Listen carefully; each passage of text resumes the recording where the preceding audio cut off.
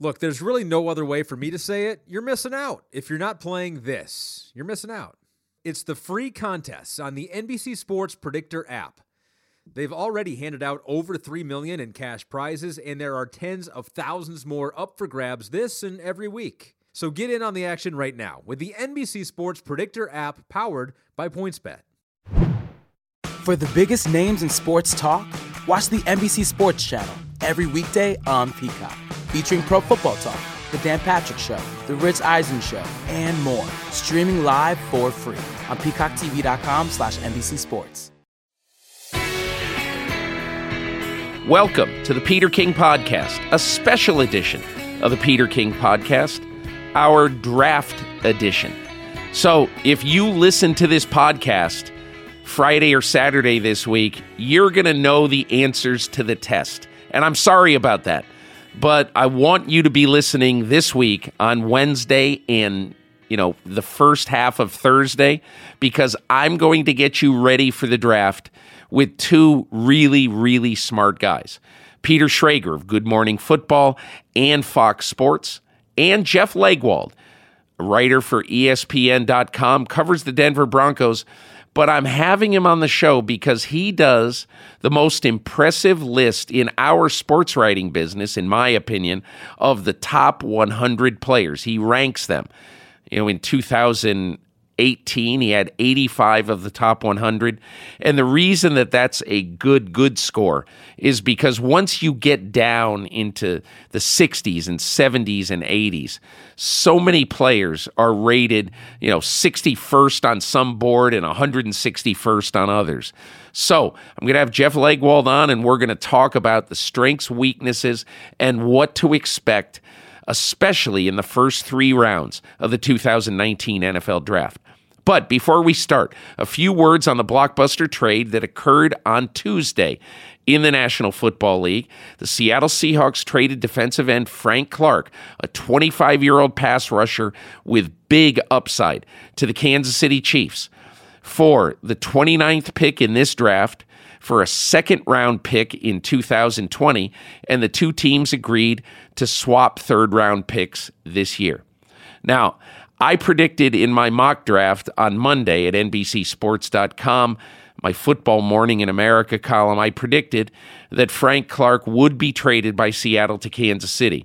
And I'm still actually taking bows here at my studio in New York as I tape this. But I think a lot of people knew that there was some smoke there. But one of the reasons and one of the things I want to talk about is what exactly this trade says to me. And it says to me that Andy Reid, the close but no cigar, always a bridesmaid, never a bride guy, the coach of the Chiefs, former coach of the Philadelphia Eagles, who has never won the big one. This is going to give him the best opportunity in 2019 to win the big one.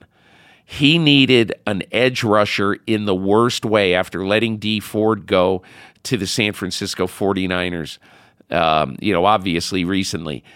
And you're going to ask a bunch of questions about this, but I want to preemptively tell you why I think Andy Reid is all in for 2019. It's because Frank Clark does not come without risk. They're paying him $21 million a year. They're denuding their draft this year. They're not going to be picking until late in the second round now, and they have some definite needs. And they've given away their second-round pick next year, so most likely they will only have one pick in the first 2 rounds next year. So why did they do this?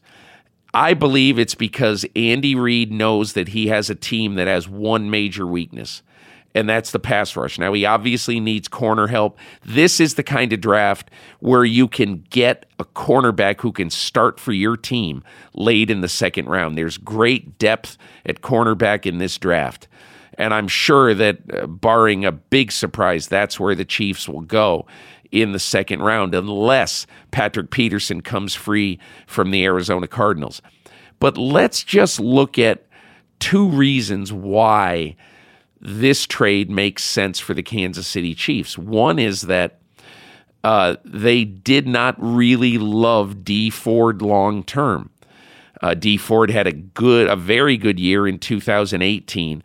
Frank Clark has had the last 2 years, 2.5 years really, have been very good years in Seattle. He's proven to be more of a consistent threat around the edge, very physical, angry player at times. So I think they really liked that part of his game. And I think number two is, look, they've had some problems in Kansas City. They had to let go, obviously, as everybody here knows, they've had major problems with their players and domestic abuse. They had to let the NFL rushing champion, obviously go, after, an incident in 2018. And then Tyreek Hill right now is being investigated for possible child abuse. And we do not know where that's going to end up. So for this team now to take a chance on Frank Clark, who before he left college was investigated for a domestic violence incident that was quite serious. And so the Chiefs basically are pushing their chips to the middle of the table and saying we're willing to take a risk both contractually and in our community by bringing in a guy who's had experience with domestic violence. So this shows the Chiefs are all in this year. Let's say two things about the Seattle Seahawks. I think that even though the Seahawks are left with a big gap now, at pass rusher, just remember the Seahawks have to re-sign Bobby Wagner. He is the nerve center of their defense, the guy who they have chosen to build their defense around for the next couple of years at least. Even though he's 29 years old, they want him to be their guy for as long as he can play at a high level. I think either before this year or during this year, soon after this year, he will get re-signed, and he's going to cost a lot of money. And I just think there's a limit after you pay your quarterback an average of $35 million a year. There's a limit to how much money you want to give, especially to stars who basically have an expiration date like Bobby Wagner does. So I think that really gave them pause. Do we want another $20 million player to eat up a bunch of our cap space? That's number one. Number two, the Seahawks had only 4 picks in this draft. Now, by having 21 and 29, it gives them the ability to either sit here and take players with these picks, or to turn at least one of these picks into more picks. John Schneider never met a trade he didn't like. As I've said many times, John Schneider would rather trade than breathe. And so as you look at this situation right now, it's very understandable why Seattle did it, and it shows why the Kansas City Chiefs have the Super Bowl Express rolling in Kansas City. And I think this was the last piece, major piece, to their puzzle to try to dethrone the New England Patriots. And now my conversation with Peter Schrager of Good Morning Football. Back on the Peter King Podcast. So happy to be joined on Draft Eve by Peter Schrager of Good Morning Football and Fox Sports. Peter, I started this podcast with my opinion and my take on the Frank Clark trade, which we had kind of seen coming. I mocked it in my mock draft on Monday, but I had a lot of reservation over the weekend in putting this in here because of Kareem Hunt and Tyreek Hill and because of the history of Frank Clark. And what this tells me, what I said at the top, is that it really shows me that Andy Reid is all in 2019 to try to win everything. He's tired of being a bridesmaid. So give me your take on the meaning of this deal. It was a haul, and they gave up a lot. But you know what? Brett Veach, the GM, is as much to talk about as Andy Reid. And this Brett Veach is a riverboat gambler. At the owners' meetings, I saw him in March, and I said, wow, you guys had a bloodletting at defense. All these guys left. We're not done. we're not done. Just wait. And I honestly thought, Peter, between us, that they were going to be making a big swing at DeMarcus Lawrence, the Cowboys pass rusher. That deal comes through on a Friday night, and I'm like, all right, well, that's interesting. Who's left? Sure enough, Frank Clark's the guy. But you look at the contracts. Okay, you take aside all the stuff with off the field because that is a genuine concern. If you want to say they're biting they're coming, they're rolling the dice on that, okay, fine. But just look at the contracts that's coming up for them. Mahomes is going to be the highest paid quarterback in the league in 2 years. They're going to have to pay him. Tyreek Hill is going to be one of the highest paid wide receivers. Chris Jones is going to be one of the highest. If they pay Tyreek Hill, though. Sure. And if you talk to the Chiefs guys, they are not unfazed. They are concerned for sure about whatever might come, but they are moving right along, and Tyreek Hill is part of the plan and part of the picture. So they are full steam ahead, and they fired Bob Sutton, and they hired Spagnuolo, and they brought in Honey Badger, and they got rid of Barry and Houston, 2 leaders. But at the end of the day, I think their defense is better today than it was when they lost that AFC Championship game. Oh, I think it is, too. No question about it. But I will say this. One of the reasons that made this trade so vital for the Kansas City Chiefs is because, essentially, in the last 18 months, they've lost any semblance of pass rush because of losing Tamba Hali, Dee Ford, and Justin Houston. So, they almost had to take a swing for the fences, don't you think? Yeah, and Peter, I would argue they've lost every close game because of the lack of pass rush and because of the defense. We go through those Sunday night and Thursday night games that Mahomes was so magnificent in, and you think about that Patriots Sunday night game, they lost that game. You go through the Rams Monday night game, they lost that game and gave up 54 points. Now, I know there was a couple pick sixes in there, but it's not, I know Barry and Ali and Houston, these are great names and great guys for the league, but this was one of the worst defenses in the league last year. And sometimes you just have to start anew, and you have to get rid of the old and in with the new. And you're right, they're going go for broke right now. And character stuff aside, they are all in on this. So as we sit here, we're recording this late Tuesday afternoon. It will drop on Wednesday morning. There's some really wild rumors going on out there right now, and I wonder, which one of these wild rumors do you believe? That, A, the Cardinals will not take Kyler Murray, number one. Number two, the Raiders are planning, as Ian Rappaport reported, perhaps some wild thing to happen at number 4. And I guess any of these other quarterback things for these quarterbacks to be dropping the way many people, as I had in my mock, I had them dropping. But just give me your thought on what you believe is some of the crazy stuff that could happen on Thursday. See, I feel like you and I are both pretty plugged in because I read your mock draft Monday morning, and I caught myself nodding a bunch on some of the insight that you've had, and Albert Breer had some good stuff in his. I read the guys. I'm never going to question Ian's reporting. So I won't say that stuff is just smoke, but you have to be careful because it is lying season, and we've all been duped. And I got duped 2 years ago or 3 years ago when I was told by a source I really trusted at one of the teams that Connor Cook would not escape the first round, and he was a fourth-round pick. So you have to be careful with all of these things. Now, I've been saying since Kingsbury took the job that Murray's going number 1. I have no reason to believe Murray will not go number 1. The Ian Rappaport thing with the Raiders is fascinating to me.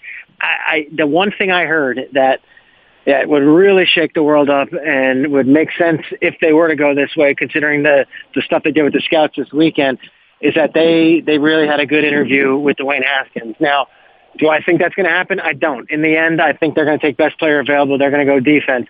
But I did hear from a very good source that Haskins blew them away. And as much as they love Murray, and Murray's great, Haskins really left a good impression on the coaches, too, in the interview. I don't know what that means about the workout or if they'd actually take him at 4 overall. But if there was to be a big shocker, it would be something with the quarterback position. To me, though, Peter, honestly, I think we're going Murray 1, and then we're going defense, right through the Giants at 6. Yeah, and then do you think – okay, so let's go over the quarterbacks right now. Logical landing spots. Let's talk Haskins. I gave him to Washington. Who do you give him to? I think I'm going to do the same, although in recent hours/days, I've heard they really like Daniel Jones also. I don't know if that's at 15 or if they have to trade up and jockey to get one of those two guys, but I'm gonna straddle that one. I'm going to say it's either going to be Haskins or Daniel Jones if they take a quarterback. I know that's a safe assumption, taking two guys. Let's go Drew Lock, who I had slipping down into the first round. Where do you like him? I've had people tell me Drew Lock can go as high as 6 to the Giants or be a mid-second round pick. He's the one prospect in this draft I have no feel for it, really no feel for it. And a lot of teams are down on Drew Lock, but a few are really high on Drew Lock. Those few teams that I've talked to, though, don't need quarterbacks. So to me, he's your classic slips maybe to 15, 16, 17, 18, and a team trades into the first round or trades back to get him and takes him, but he's not your starter day one, despite the fact he had a wonderful combine and has worked out really well with teams. I kept trying to figure out Drew Lock, and I don't know where to put him. I kept asking everybody. Well, let me ask you this. I'll tell you my Drew Lock opinion in a minute, but I want to hear Daniel Jones and you. Daniel Jones has had really good interviews, and the people who are close with him swear by him. And apparently he is the safest of the quarterbacks. As crazy as it sounds, a Duke quarterback, but you are getting what you are getting in he's the Senior Bowl MVP. Everyone seems to like him. Likable dude. I think it's either Redskins or the Giants maneuver and find a way to take him either at 17 or they move back a little bit and get him if he's sitting on the board. I don't know what I'm going to do because I have to do my mock draft tonight, and you and I both, we labor over this thing. I hate doing it. I hate it like a passion, and yet I do it because it's just something we got to do, and once it's out there, it feels like this giant thing off our backs, and I don't know where to put Daniel Jones, Drew Lock, or Dwayne Haskins. I think the Redskins get one of these guys when it's all said and done. I just don't know about those other two. I do think they go in the first round. There's only one really weird thing that I believe strongly is going to happen. I don't know what team it's going to be, but there is going to be a team in the top 20 that I was told is going to take a quarterback who no one expects will take a quarterback. Oh, see, I love that. I love that too, but today... after I was talking to somebody today who said, I liked your mock draft. He said, I wish you had taken a chance on one of the quarterbacks. I said, what do you mean? And he goes, I'm just telling you that I know that there's going to be, and he just told me what I just said. And this is somebody who is rarely wrong. And so I said, wow, interesting. We all have those guys, right? Like I've got a few people. And mine told me Will Greer's the name. Will Greer's the guy that everyone's talking about. Yeah, would you give me a clue who what team is going to take a quarterback? He said, no, I really can't. But anyway, we'll see. That could also be just pish posh. But I want to tell you, like I have the Giants taking Daniel Jones. I just think everything is too neat, too cool. David Cutcliffe with Peyton Manning really being his godfather through this process. Peyton Manning loves Daniel Jones. How ironic would it be if Peyton Manning helped convince the New York Giants to take his brother's successor? I mean, is that not hilarious? Would that be one incredible story? I don't know that it's going to happen, but if it does happen, it would be pretty cool. Look, I'm going to say one thing. I might be over my skis with knowing the agent world and all that stuff. Tom Condon represents Eli and Peyton Manning and has for years. He also represents Drew Lock. So all the stuff about Cutcliffe and Peyton, Drew Lock is also Condon's number one client in his draft. And I would be careful with everyone assuming Peyton and Eli are pushing for Daniel Jones because, there's a tight relationship there as well. It's an excellent point. But let me tell you my theory on Drew Lock, okay? I had some perplexing things to work through over the weekend, and I'm sure that, first of all, every mock gets blown out of the water within an hour, and it all becomes ridiculous, and you crumple it up and throw it into the can. But here's the one thing about my mock draft that I just simply couldn't figure out. I kept thinking, where am I putting Drew Lock? Who am I giving him to? Everybody kept saying, give him to Denver. I will be shocked if Denver takes a quarterback at number 10. After what Joe Flacco has been talking about, after what Elway told Flacco, after how Elway has talked up Flacco, I don't see how he looks Joe Flacco in the eye at all if he drafts Drew Lock at number 10. Now, I do see a scenario whereby late in the first round, either 29 where Seattle is now or 31 where the Rams are now, both teams would love to move back a few spots and pick up a pick before pick number, say, 105.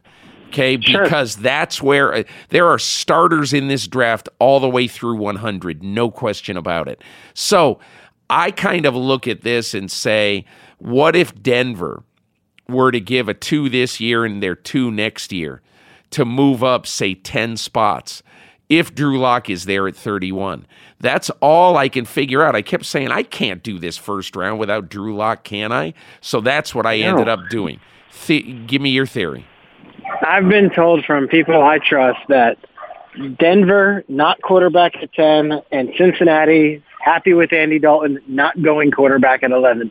That really puts things into a mess. Then you get to 13, and I'm told that Miami's not going to swing for a quarterback in this draft. So here's the key thing, Peter, and I always look at it this way. I look at it like a game of musical chairs. Last year, there were chairs open at the table for these quarterbacks. This year, I just don't see many. So, yes, I think someone trading back into the 30 spot or the 31 spot, it might sound like a cop-out to those who are obsessed with the mock draft, but it is the most likely theory. And in case of, say, the L.A. Chargers, everyone's like, they might take a quarterback at 28. Okay, so it's a 28th overall pick, and they take a backup for Phillip Rivers. I could see that happening, but to start throwing out, 4 quarterbacks going to the top 10, I just don't see it happening this year. You know why I can't see the Chargers doing that? It seems so ridiculous. Phillip Rivers wants to play at least 3 more years. That's what he wants to do. Will he? I don't know. So then why do you take a guy who may end up getting Garoppolo'd, and wasting your pick? Phillip Rivers never misses games. Why are you happening? Why are you taking a quarterback there? I don't see it. But a couple of years ago, everyone had, maybe it was last year even, everyone had the Saints taking one of these quarterbacks. And I know there was interest in Mahomes a couple of years ago, or at least that's the reports. Drew Brees is still the quarterback. Taysom Hill is a fine backup, and Teddy Bridgewater is an even better one. So, these teams, they very rarely are looking to draft the backup. And even Garoppolo was a mid-second round pick, and that was a rare thing. You don't see, the Patriots every year taking a backup quarterback in the second round. So I don't see it either. I think that they're too close a team, and if it's Week 17 and they're fighting for the AFC West Championship, a second-string quarterback's not what's going to get them over the hump. That's right. I got 2 more issues right now. Number 1, you look at the Raiders at 4, 24, and 27. If you have to predict right now, give me some insight, not necessarily on the 3 guys they're picking, but give me some insight on what the Raiders are going to do Thursday night. Here's what I've been told. I'm told that it's going to be the best defensive player on the board at 4, despite all the smoke you're going to hear about. And I'm telling you, by the time we get to Thursday, there's going to be a lot of Haskins talk, because I just hear already in the scouting community, people texting me saying, what do you believe, Haskins to the Raiders at 4? And it hasn't been on the media yet. That's going to start. I don't see it.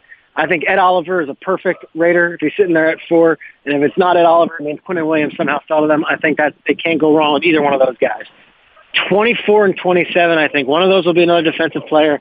And I wouldn't be shocked if they got the running back out of Alabama, Josh Jacobs, or one of these receivers who might slip, whether it be Hollywood Brown or DK Metcalf. And you might say, well, they don't need a receiver. I could just see them getting one of these skill position players. And it might be a tight end. It might be Irv Smith Jr. It might be one of those types. But I'd say 2 defensive players, with Oliver and Williams being the 2 guys at 4. And then I would say, 1 offensive player that can play right away next year. Yeah, I think they're going to, if they want to be sure, they get Jacobs. And let me tell you something right now. John Gruden, when he said, hey, Mayock, don't screw it up, and Mayock relayed that at his press conference, basically, it's funny, we laugh, but I hear that the apple of John Gruden's eye is Josh Jacobs. And when I heard that, I said, okay. That's why I said it. Yeah. I've heard the same thing. Yeah. You and I rarely hear things from people that are leading us astray on that kind of deal. Yeah, well, Mayock, and I think Mayock may have to trade up, which is what I had. But anyway, we'll see.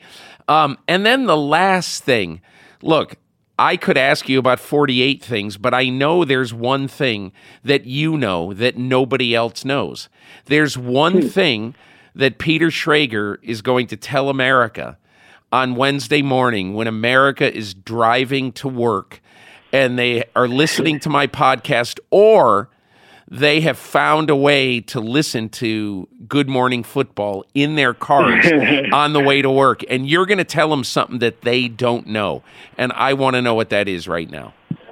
Yeah, if you want the big splash, I think it's not going to come from me on this one. I think Bosa goes 2 to San Francisco. I think that's one thing I know. Feel pretty good about that. I think Murray goes 1. And I would say this, when you're looking at teams 8, 9, and maybe 12, 13, I could see Detroit trade back. I could see Buffalo trade back. I could see a lot of these teams trading back. I think the top 10 is where you're going to see a lot of chalk, and the teams are going to use those picks. I think from 8 to 25, it might get completely blown up. You can rip up your mock draft, and it's going to be all sorts of different trades. My one last point, Peter, which I think you could probably attest to, there might not be a wide receiver taken in the top 20, and there might not be one taken in the top 25. There's going to be a run on wide receivers at about 26 to probably about 40, where there's about 10 guys that everyone views as a late first round, early second round pick, and once one goes off the board, they're going to go flying. So that is my one thing I know. The run on wide receivers, probably about 22 to 45, is going to probably be about 10 guys taken, and it's going to be wild watching them go one by one. I want to hear one name from you on my last question of this conversation. Yeah. You have to go to Vegas tomorrow, and you have to put $5 down on the player who the New England Patriots will take at 32 if they stay. And you're going to put $5 down versus any other player who you can choose in this draft. Who are you putting your $5 on? 6'3", corner out of Vanderbilt, intelligent as hell, Jonah Williams, a big hawking corner who we had on our show and absolutely blew me away. Smart as can be, great personality, and wants to do whatever a team is asking for. He looked like a Patriot the second he walked in. Jonah Williams, Vanderbilt. That's my pick. Good. Very good. Listen, Peter Schrager, have a great draft. Enjoy yourself. I'll be listening. I'll be watching. Love it. Can't wait to have you back on the show when you're in New York, and we'll do it right after that.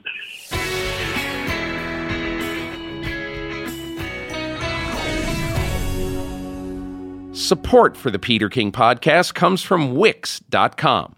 With Wix, you can create your very own professional website. Choose a template you love and customize it by adding your own text, images, and videos. With hundreds of intuitive design features, you can tell your story exactly the way you want. You want even more for your website? You can easily start a blog, launch an online store, or create an event. Share everything in a click on social media and drive even more traffic to your site with SEO tools to get found on Google. Wix has all the tools you need to create the exact website you want. You can even create a beautiful website while listening to this podcast. Over 140 million people choose Wix to create their website, so create yours today. Get started now by going to Wix.com. That's Wix.com/Peter King to get 10% off. You'll be glad you did. And now my conversation with Jeff Legwold of ESPN.com. So welcome back to the Peter King Podcast. So happy to be joined right now by Jeff Legwold of ESPN.com. Jeff's day job is that he covers the Denver Broncos extremely well. And in his spare time, he finds time to watch 10, 15, 20 games of every college football player in America. I don't know how he does this. I do believe that his days are 69 hours long and mine are 10. But he does a fantastic job. Every year, Jeff puts out his top 100 for the NFL draft. And one of the reasons why I wanted to have Jeff on is just really to recognize him for his work. Because what he does when he looks at and sort of forms opinions on the top 100 players, this isn't just a blind taste test of players. He knows a lot of people around the league, and he understands what teams in this league like, who they like, the kind of players they like. It isn't just watching players on tape and saying, well, I don't care what the Arizona Cardinals like. I'm going to tell them what's best for them or anything like that. And so I think he does this not just ranking the players for raw ranking, but also understanding what players are going to fit in NFL systems around the league. Last year, Jeff, I believe I'm right in saying this. I said it in my open, so I hope I'm right. You had 85 of 100 players correct in the top 100. And people might say, well, so what? But I think that one of the reasons why this is so tough to do is because everybody's going to get the top 35. I mean, you just throw a dart at that. You know who they're going to be. But I want you to tell me how many people are going to get 93 right. How many people are going to get number 82 right? How many people are getting number 96 right? Because, as I said at the top, number 61 on one team's board is number 161 on another team's board. So, having said all that, welcome to the podcast. And I just want to know a little bit about your methodology in forming your top 100 every year. Thanks, Peter. This is awesome. I'm glad to be hooked up with your podcast. This is big time for me. So, great. I think, I've done this a long time. I think this is the 34th year I've messed with this in some fashion.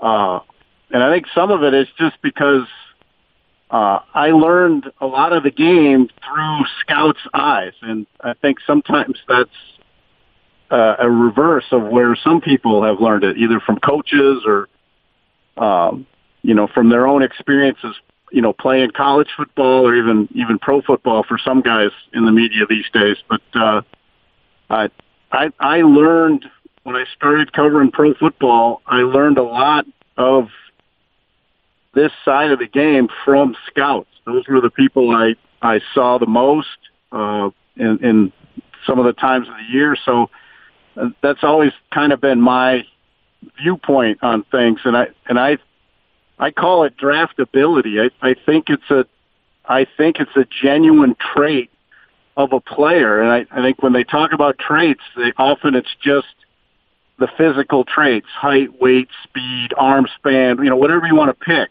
3-cone drill, 40-yard dash. There's all this evaluation of a player's physical attributes, and it's a huge part of what they are as players. But I try to take into account my conversations with college coaches and scouts about, did the guy organize workouts at his school? Was he a leader? Was he on time? And I think those are all elements we may make fun of, but I don't think teams make football mistakes very often on the draft board. They understand the football part, but I think sometimes they don't understand the human element of simply coming to work and trying to improve every day. And I try to take that into account. It's why I have some players above others. There's the classic case of, so-and-so didn't run very well or those types of things. But, like a linebacker, maybe he didn't time well in the 40, but all I know is when I look at him on the game video, he tackles all the fast guys. It's one of those things. I've tried to make it a whole package that does include what's a guy's draftability and, what are his chances of being a successful professional. Let me ask you to take one of those factors that you learned this year, one of those sort of behind the scenes factors that you learned this year that might have affected either plus or minus where you put a player, let's say a first round type prospect in your top 100. Well, I'll give an example, like a quarterback. I like to find out what kinds of off-season workouts and gatherings he himself organized, because I think that's a big part of the job. It's one of the reasons last year I liked Baker Mayfield so much, because it was conveyed to me at the Senior Bowl that he actually organized the quarterbacks and arranged to go in a van with a driver from the Senior Bowl people, and they went to practice an hour early. They were at the stadium an hour before practice, just the quarterbacks, and that Mayfield had organized that. And to me, that's beyond. Tell me about a guy this year who might have either done something like that and maybe he improved in your eyes, or was there a guy who maybe was a little bit lacking or a little bit wanting in his verve for the position and the work? Yeah. I think this year, one of those guys on the board, athletically, he's tremendously gifted, but Josh Allen is the Kentucky edge rusher. I love him as a leader, a multi-year starter, a team captain. I mean, those things to me, I really, and you see what he can do on the field, no question. But the more I found out about him, how he handled himself around his teammates, his approach to the game, how he works. I mean, he was already a great prospect, but I really moved him up because I like those qualities, and those are the qualities that carry you. I mean, I think any player with a lot of ability is going to work on the physical elements of the game. I think they will do that most of the time, but I think your ability to excel as a pro comes from how do you interact with your teammates? Are you a guy who keeps the team he helps keep the team pointed in the right direction? Because football is a group activity, and the most talented team doesn't win all the time. It's the best group. And I think it's really important how people fit into the group and work in that dynamic. So he was a player this year I really liked what I heard from him myself and what I found out from other people and just what I saw in his work in games. So, to me, he's one of the safest sort of picks on the board across the gamut of what you like. And, I just think he's one of those guys, and I know he's way up the board, but that was one of the guys that really struck me this year. Okay, so I'm going to talk about three players, and then I'm going to literally kind of just say, okay, Jeff, direct the conversation. Let's talk about some guys who you really like, who we haven't talked about and maybe are not getting talked about a lot in this draft, okay? I want to talk about what you wrote about Jonah Williams. All right, so I had a scout tell me last week that he thought Jonah Williams was okay. If he was at Vanderbilt, he'd be a mid-second round pick.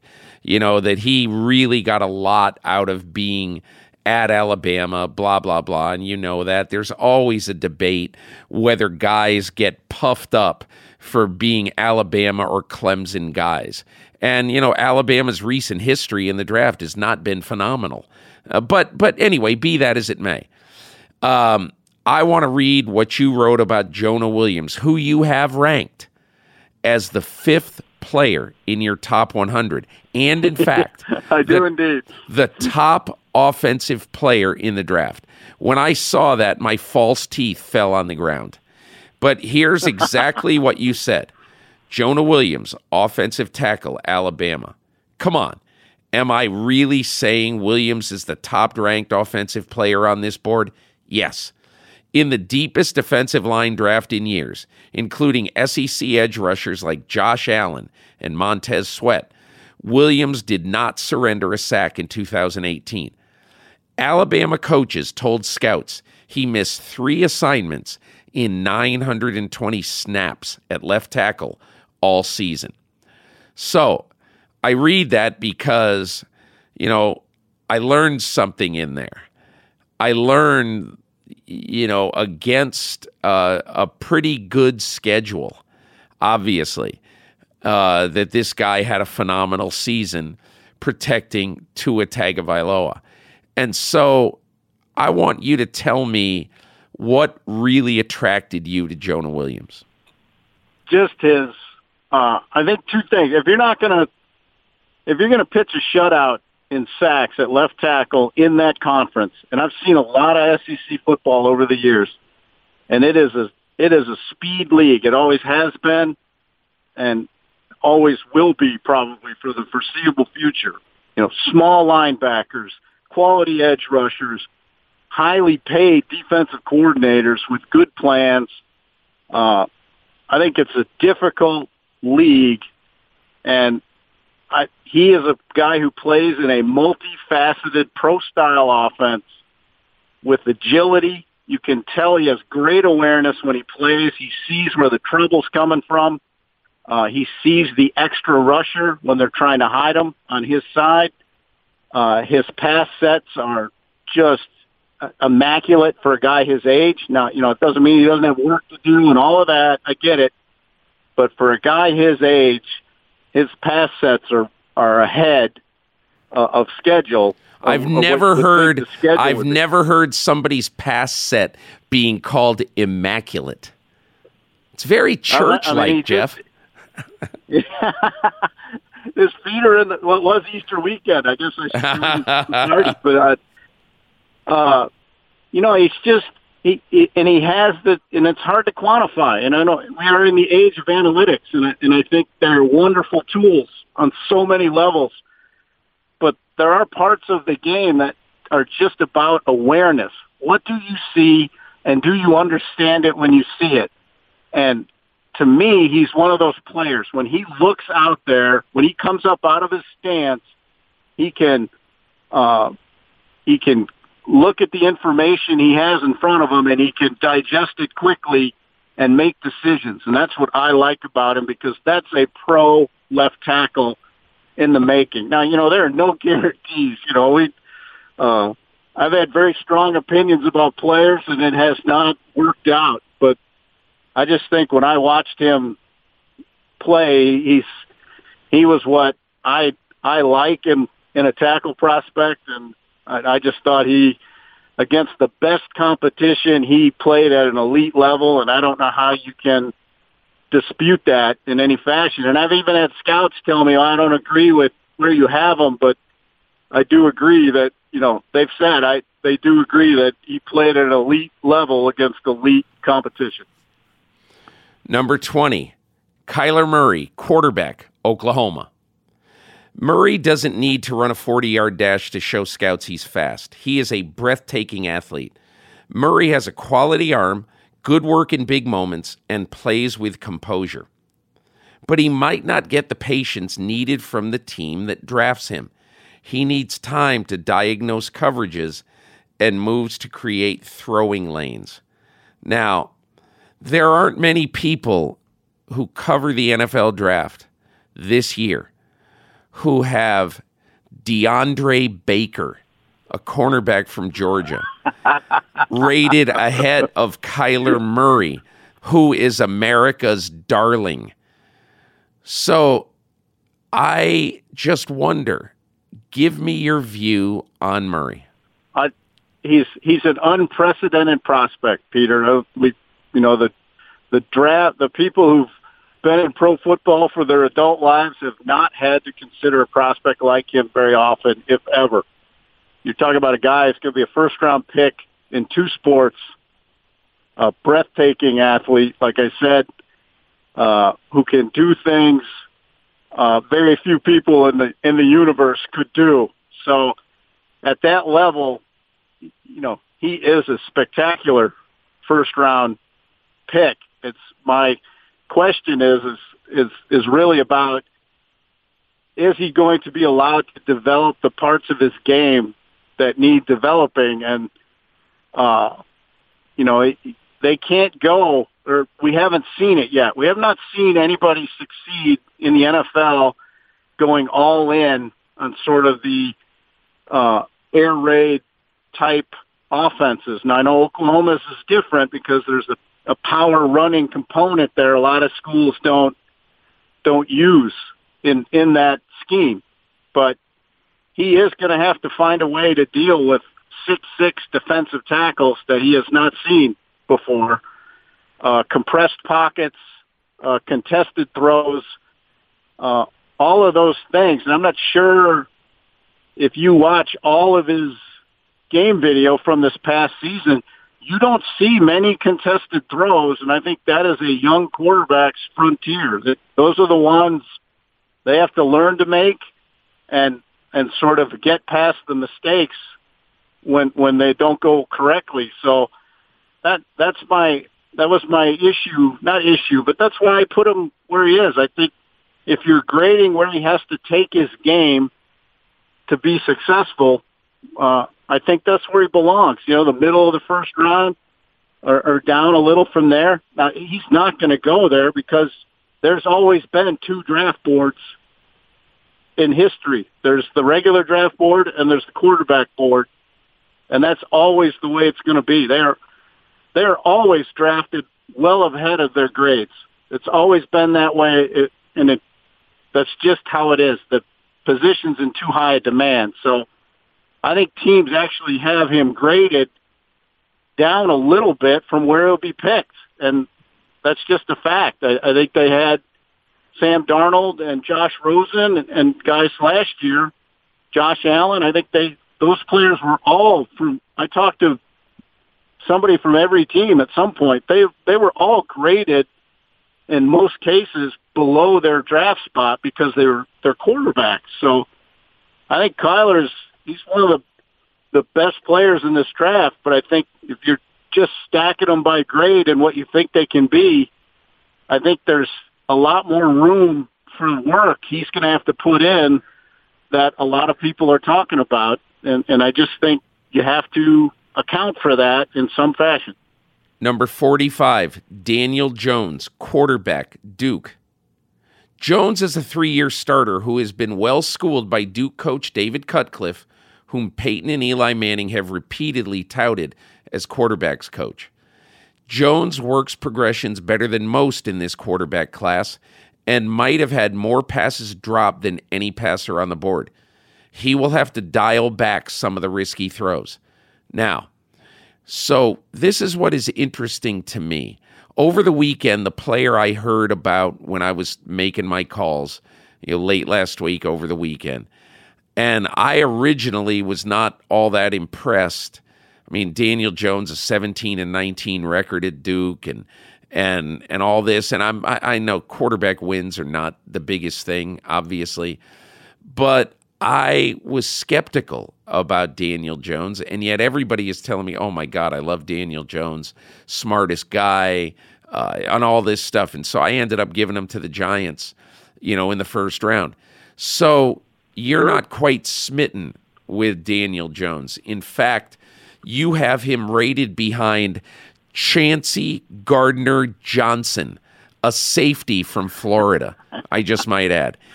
And so, counselor, it's your witness. Well, I think, again, you're not saying the guy's a bad player. I got him in the upper half of the second round.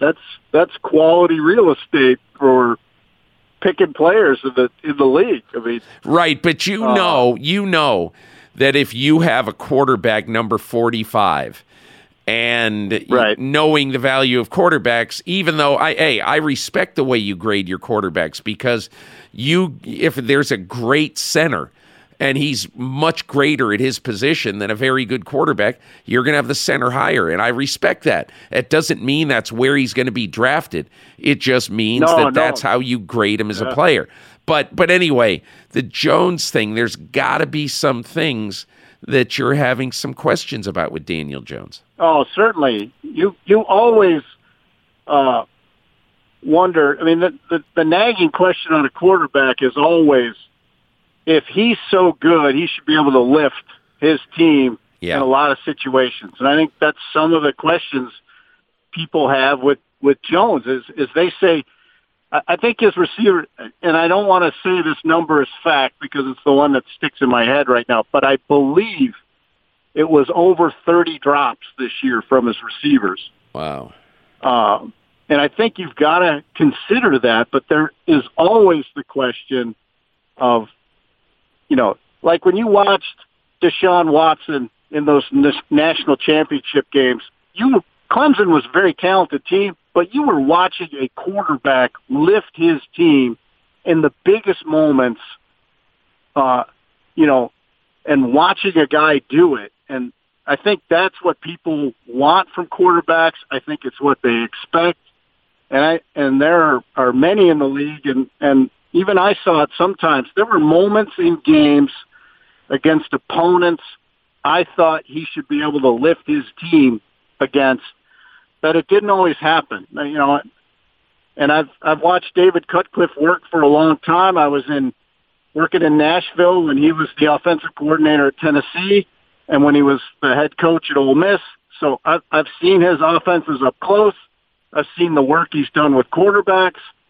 So I respect his scheme and am familiar with it. So when I see Jones play, that was my question. That I wanted to see more from him.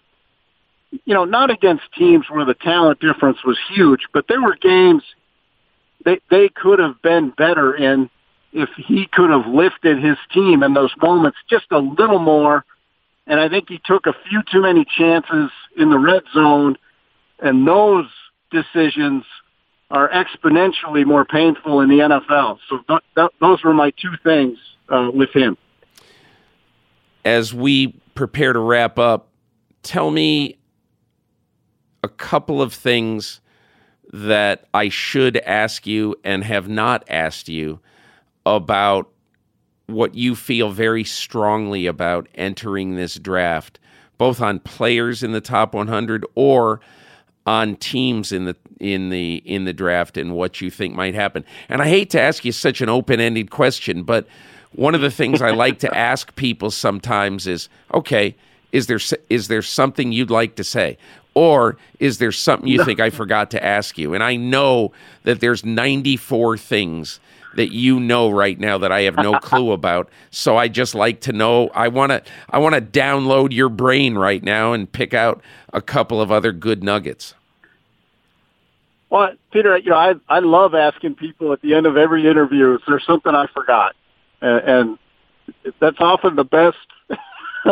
That's often the best answer I get in the whole interview. So I respect that immensely that you said that. But I think people should watch for draft decisions that look like they're made for marketing purposes, because they never work out. And you got to make sound football decisions about human beings. So you got to take into account who's going to come to work every day. And I think, again, to me, that's where the mistakes are made, and and watch how many teams take a chance with multiple players in their draft class who are like 1-year starters. I think you can do that once in a while, but if you draft for trait only, physical traits only, my experience is you're often disappointed more than you are happy. So I think you got to look at guys' resumes. And, I think technique and the, personal habits are draft traits too, as much as speed, height, arm span, the rest of it. I think those two things are traits, and the teams that stick to that, succeed more. And I think, worthy of watching, I think the most player with the most intrigue around him is Jeffrey Simmons this year. He's had the off-the-field incident before he went to Mississippi State. It was caught on video. It's very much like the Kareem Hunt video. I think as soon as he is drafted, that video will soon be played on network TV, and the team that picks him is going to have a response ready for that, because there are scouts who believe he is a top 4 player on this board, and he's also coming off an ACL tear. So I think he's the one player I think could be, the sort of the talked about or a bigger discussion about what teams are looking for and what they're willing to do to draft players, and even things as as big and as general as second chances and doing better with your life and all those things. I think Jeffrey Simmons represents that big discussion for whatever team takes him. You know what's so interesting about Simmons? That I was told that, yes, he absolutely, even with this injury, should be picked in the first round. And I ended up just dumping him in the first round very late in the round. But I think one of the interesting things about Simmons is at the NFL meetings this year, the owners and the coaches and GMs in a general session heard a very, I don't want to say stark, but heard a very pointed presentation about what's happening right now in our society with domestic violence and also the reoccurrence of domestic violence, and if you're going to bring somebody on your team, you have to be extraordinarily confident that this person is not going to do this again. And so I think that probably is ringing in the ears of some teams in the NFL, and who knows what it will mean. I want to ask you just specifically about one other player who I think is fascinating, and that's Montez Sweat.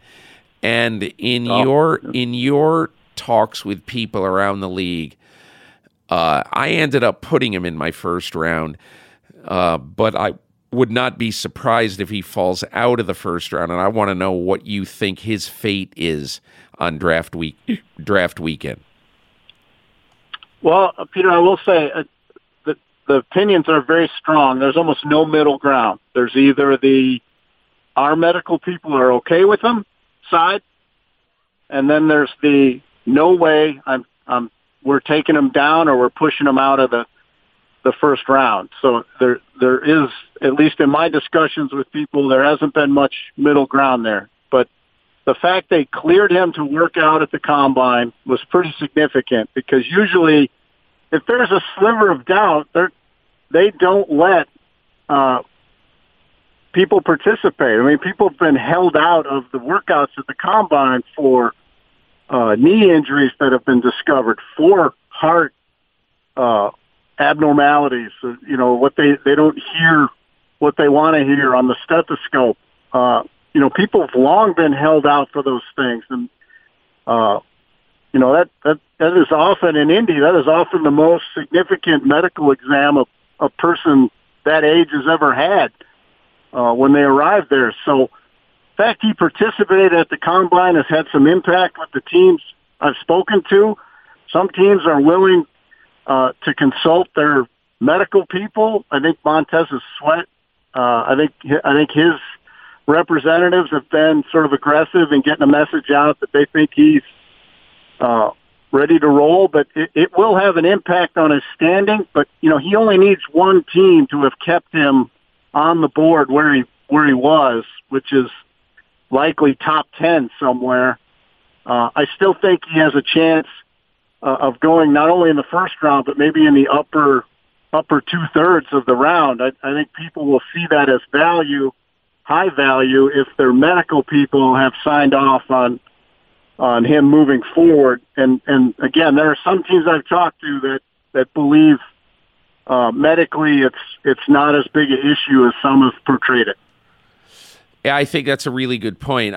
I'm reminded a couple of weeks ago, or last week, Forrest Gregg died, and Anthony Munoz, who I knew from my days in Cincinnati, I phoned him to ask him about Forrest Gregg, who was his coach when he entered the National Football League. And I'll never forget, because I kind of knew this story, the majority of NFL teams failed Anthony Munoz on his physical because he had a knee injury.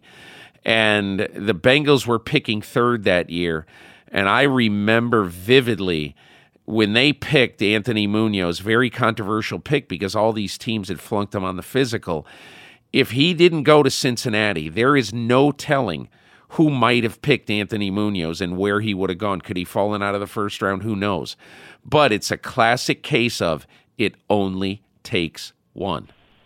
And I would just be surprised if there isn't a team somewhere between 10 and 25 who looks at the draft, who looks at his physical ability and says, man, that's too risky for me. There's too many teams right now willing to take big risks like that. So anyway, we'll see what happens.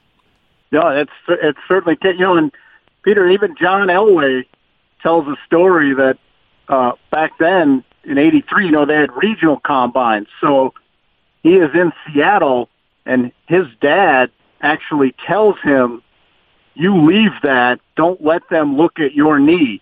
And he left. He never was examined before that draft, and they were worried enough about his knee then that his dad told him to leave the regional combine in Seattle. There was some kind of awards banquet there that Elway was attending, and the thought was, well, as long as he's there, he can go to the regional combine and get checked out, by the doctors, and his dad told him to leave. So, yeah, I don't think there's any bigger divergence of opinions about anything in the draft than there is about health issues, injury issues. I think the medical staffs can be widely different opinions, and that often impacts where guys go. Jeff Legwold, such a pleasure to have you on the show, and really appreciate all of your knowledge. I kept you longer than I said I would, but I just wanted to keep listening to you. We could actually do a 10-part Jeff Legwold series podcast, and every football nerd in America would be riveted, and I just want to say thank you. I appreciate you so much, Peter, and we've known each other a long time, and I think you're spectacular, and it's been my pleasure. Well, I am spectacular, but thank you for pointing it out to America. Jeff, thanks so much, and have a great draft. Thank you. Thanks to my guests, Peter Schrager and Jeff Legwold. If you enjoyed these conversations, be sure to listen and subscribe to other great episodes in my podcast series, such as my conversations with Tom Brady, Roger Goodell, and Adam Schefter. You can find these on Apple Podcasts, Google Play, or anywhere you get your podcasts. And don't forget to leave a review while you're there. You can also hear the Peter King Podcast on Sirius XM Radio every Saturday morning at 7 Eastern on Mad Dog Sports Radio, Sirius XM, Channel 82. Thanks to the folks at Cadence 13 for their production work, and thanks, of course, to my sponsor, Wix. Please support Wix the way they support this podcast. And I'll see you with a special draft review podcast next week.